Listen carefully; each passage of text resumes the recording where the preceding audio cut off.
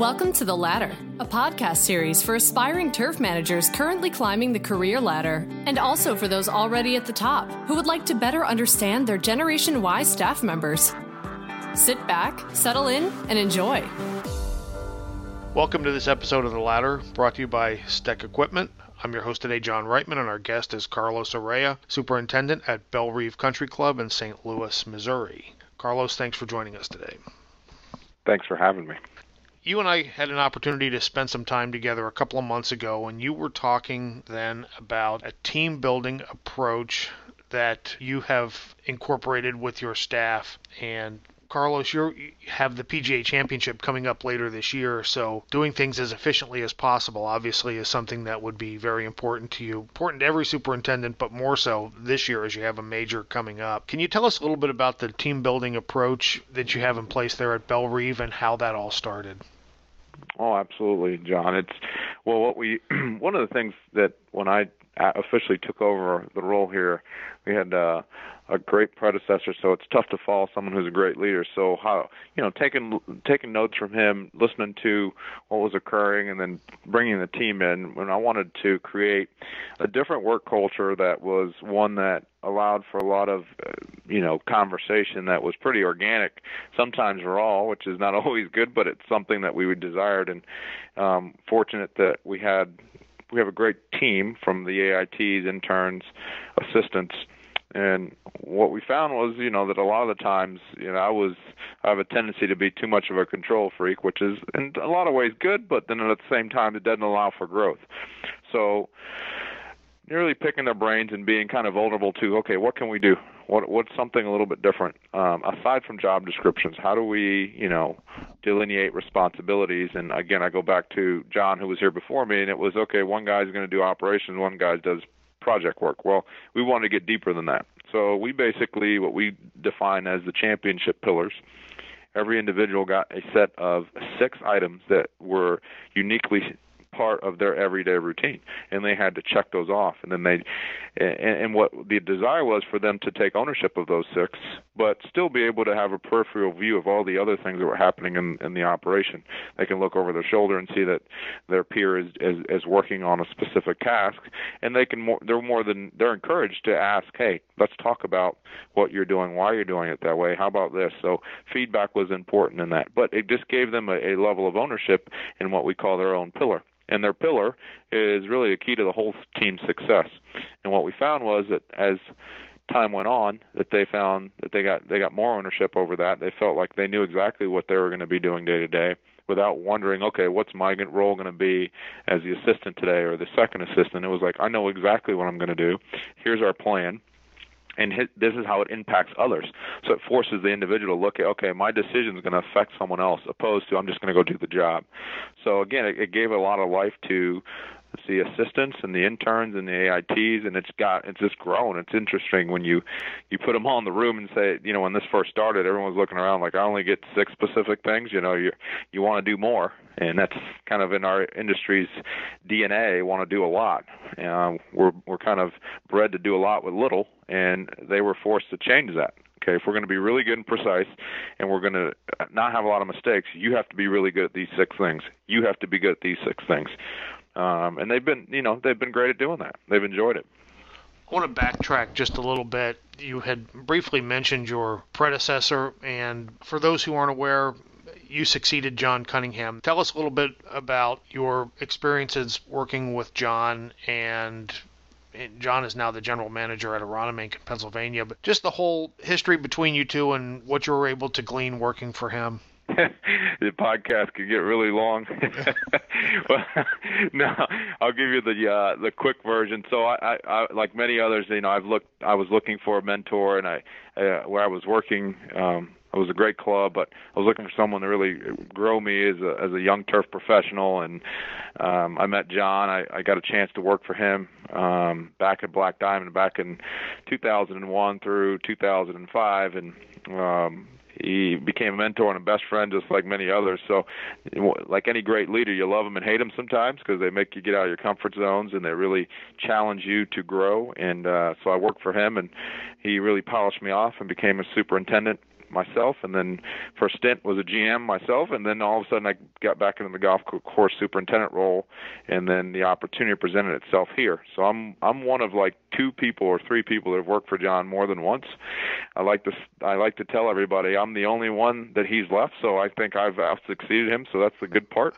But working for someone who is focused on people and leadership and business, yet has the agronomic excellence that he kind of required of us, was a unique opportunity. And it really, for me, it helped really define what a 360 view of management is. You think about, you have to have good quality conditions. I mean, that's just a given.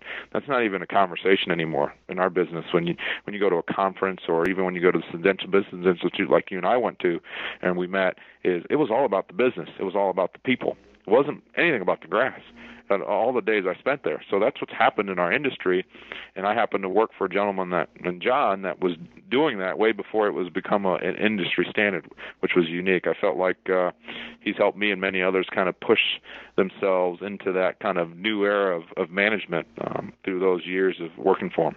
You had been a superintendent and a general manager and elected to come back and work for John a second time because, as you mentioned, you thought you needed polish. That's a lot to give up to go back to working for somebody. What was that whole process like?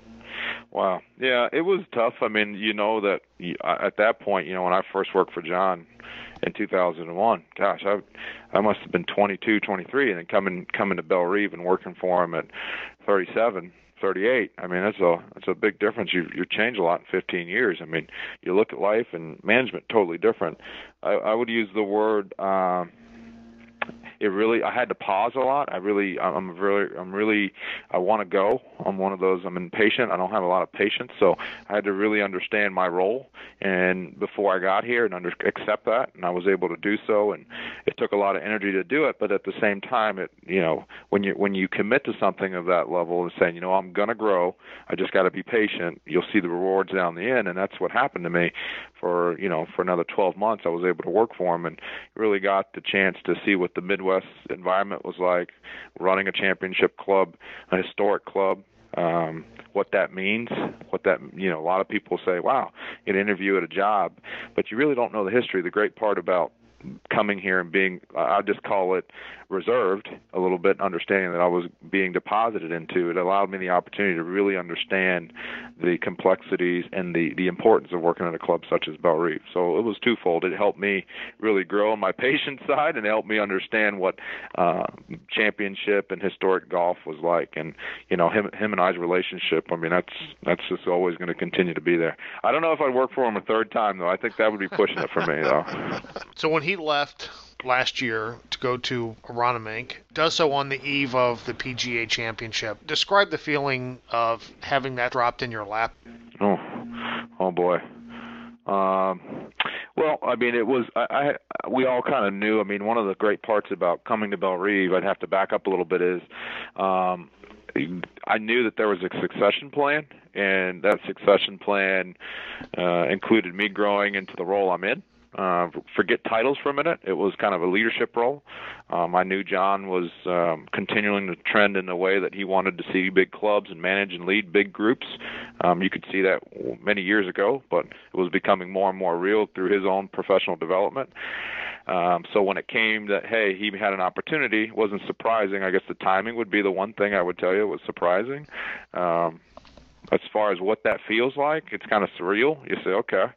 When the great thing about going back to the original question, the first question about working for John and what was that like being reserved, well, all of a sudden I had to activate all those leadership skills, right? I had to all of a sudden, tap in and then let this operation and my leadership come through differently.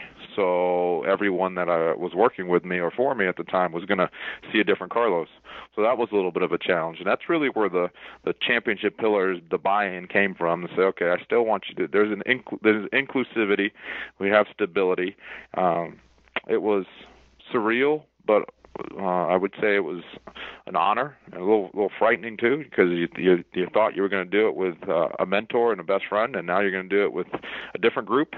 But it was good. I think when you're able to kind of get through all the feelings and say it, and you say, okay, you activate the leadership side, you start focusing in on priorities, the team, the work culture, and the ergonomics and the scheduling, and it just gets bigger. So it just becomes a little bit more nerve-wracking when it's just you, but you got a good group of people around you, it's okay.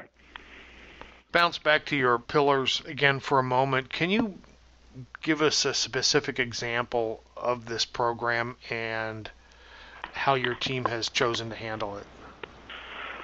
Yeah. So, the traditional, and I think this is what you're referring to with Amy, when we were at Syngenta Business Institute, we were talking about, examples of how you lead a group and anything unique. And it's so top heavy in our industry. You have the superintendent, you have the assistants, and, if you're fortunate, you have other layers of intermediate management, and then you have your team of operators and landscapers or whatever the titles may be. And at the top, you're dictating all the decisions. I mean, you're telling people, hey, you're going to do X, Y, and Z. And when I talk about the pillars, different than, the traditional top-down's like a triangle. Well, the pillars, to me, are kind of a foundation of everyone's kind of on a level playing field. Everyone has the same level of responsibility. I don't really care about your title. I worry more about you developing what you need, what are your strongest skills, and allowing you to maximize those so you find enjoyment. What is it that you enjoy the most? And so that's really where the pillars came, and I started filling in those specific skill sets. So we have an individual here who's very extroverted. He's very, open to talking to people. So we put him on the front lines. Okay, you're going to be the guy communicating to the golfers. Well, what do you mean? You're going to be communicating. You're going to do X, Y, and Z. You're going to be the guy, and you're going to be the guy that's going to train the interns. Why? Because you like to be focused on individuals. That's what you're made of. That's what's natural to you.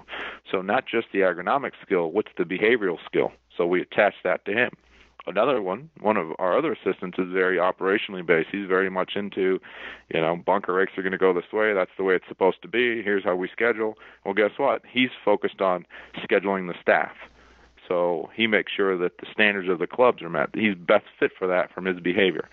So that's how what I define the pillars to be, is giving someone what they're really good at naturally, and from a professional development standpoint, those specific tasks, and then the things they're not so good at, trying to pass those on to someone who's really good at them. And I'm at a club that we have enough employees to do so. And I would argue that if you only had 2 employees, it's even more critical, because the room for error is smaller. How have they taken ownership of that process? The great part about it is they ask, hey, how we doing there? Opposed to saying, well, I wonder why I'm not doing that.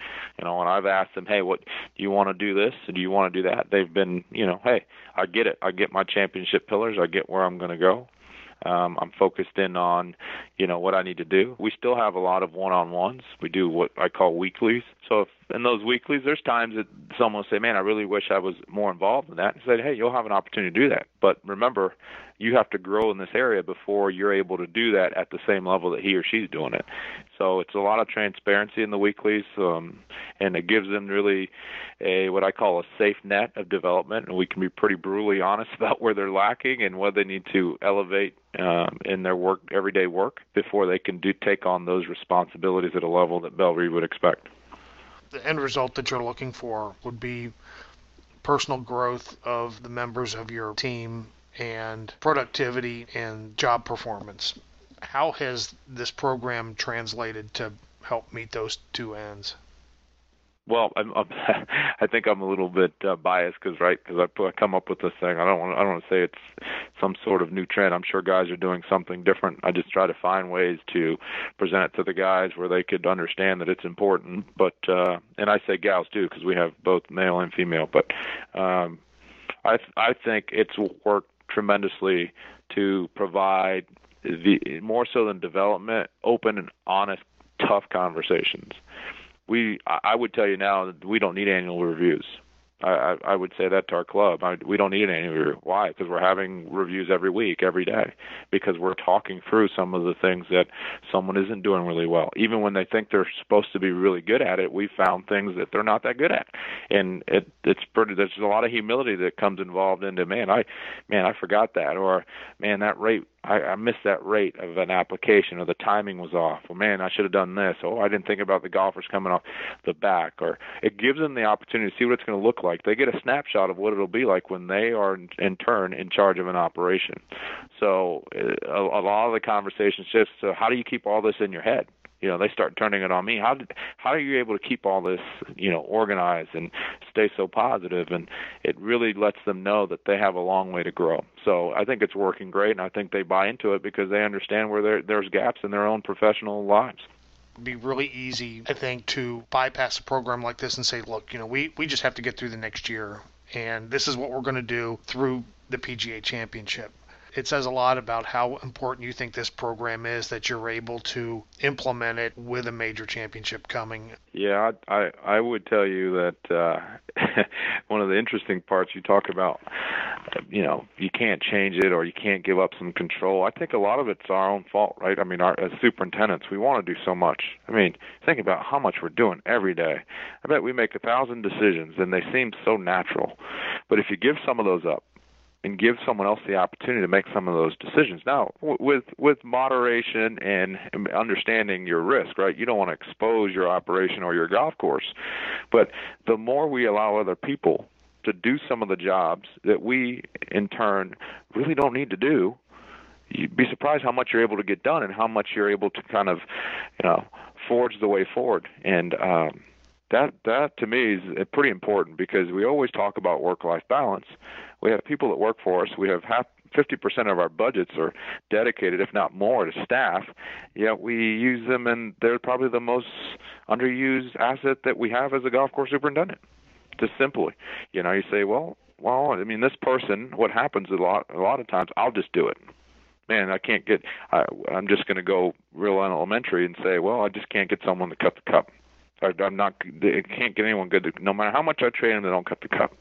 At some point, it's not the person, it's the individual's natural behavior. That's not what he's cut out for or she's cut out for. You have to find that behavioral person that can really be detailed. And we won't get into all that, but that's how I feel about it, that you have to find the right niche to allow us as superintendents to do our jobs more effectively, because we are the front center of the club.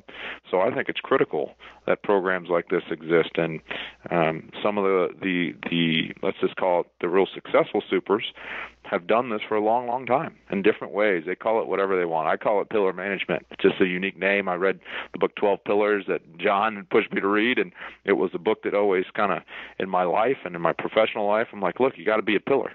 And the more pillars we have in the ground, the stronger the foundation. So, and we've given out 8 different pillars. Well, we had 4. We were pretty good. Now we got 8. Now we're really strong. So if we can add another 4 and get out with a little bit more responsibility, then guess what? We're stronger as a unit. So I think it's crucial. I don't think we could all of a sudden revert back now to let's just call it the older school mentality. Carlos is making all the decisions. I'm not available. It's impossible. I can't be everywhere. Carlos, thanks for joining us. We really appreciate your time. It's very interesting learning about this, and good luck moving forward with the PGA. Well, thank you very much, John, for having me, and I look forward to showcasing it to the world here in a couple months. With a commitment to quality and a passion for sourcing the latest innovations from Europe and North America, Steck Equipment has grown to be the go-to supplier for specialized turf equipment. Check out their line of phrase mowers, material handlers, laser graders, vacuum sweepers, blowers, verticutters, and seeders, decompactors, sand fillers, and much more at steckequipment.com. That's STEC equipment.com.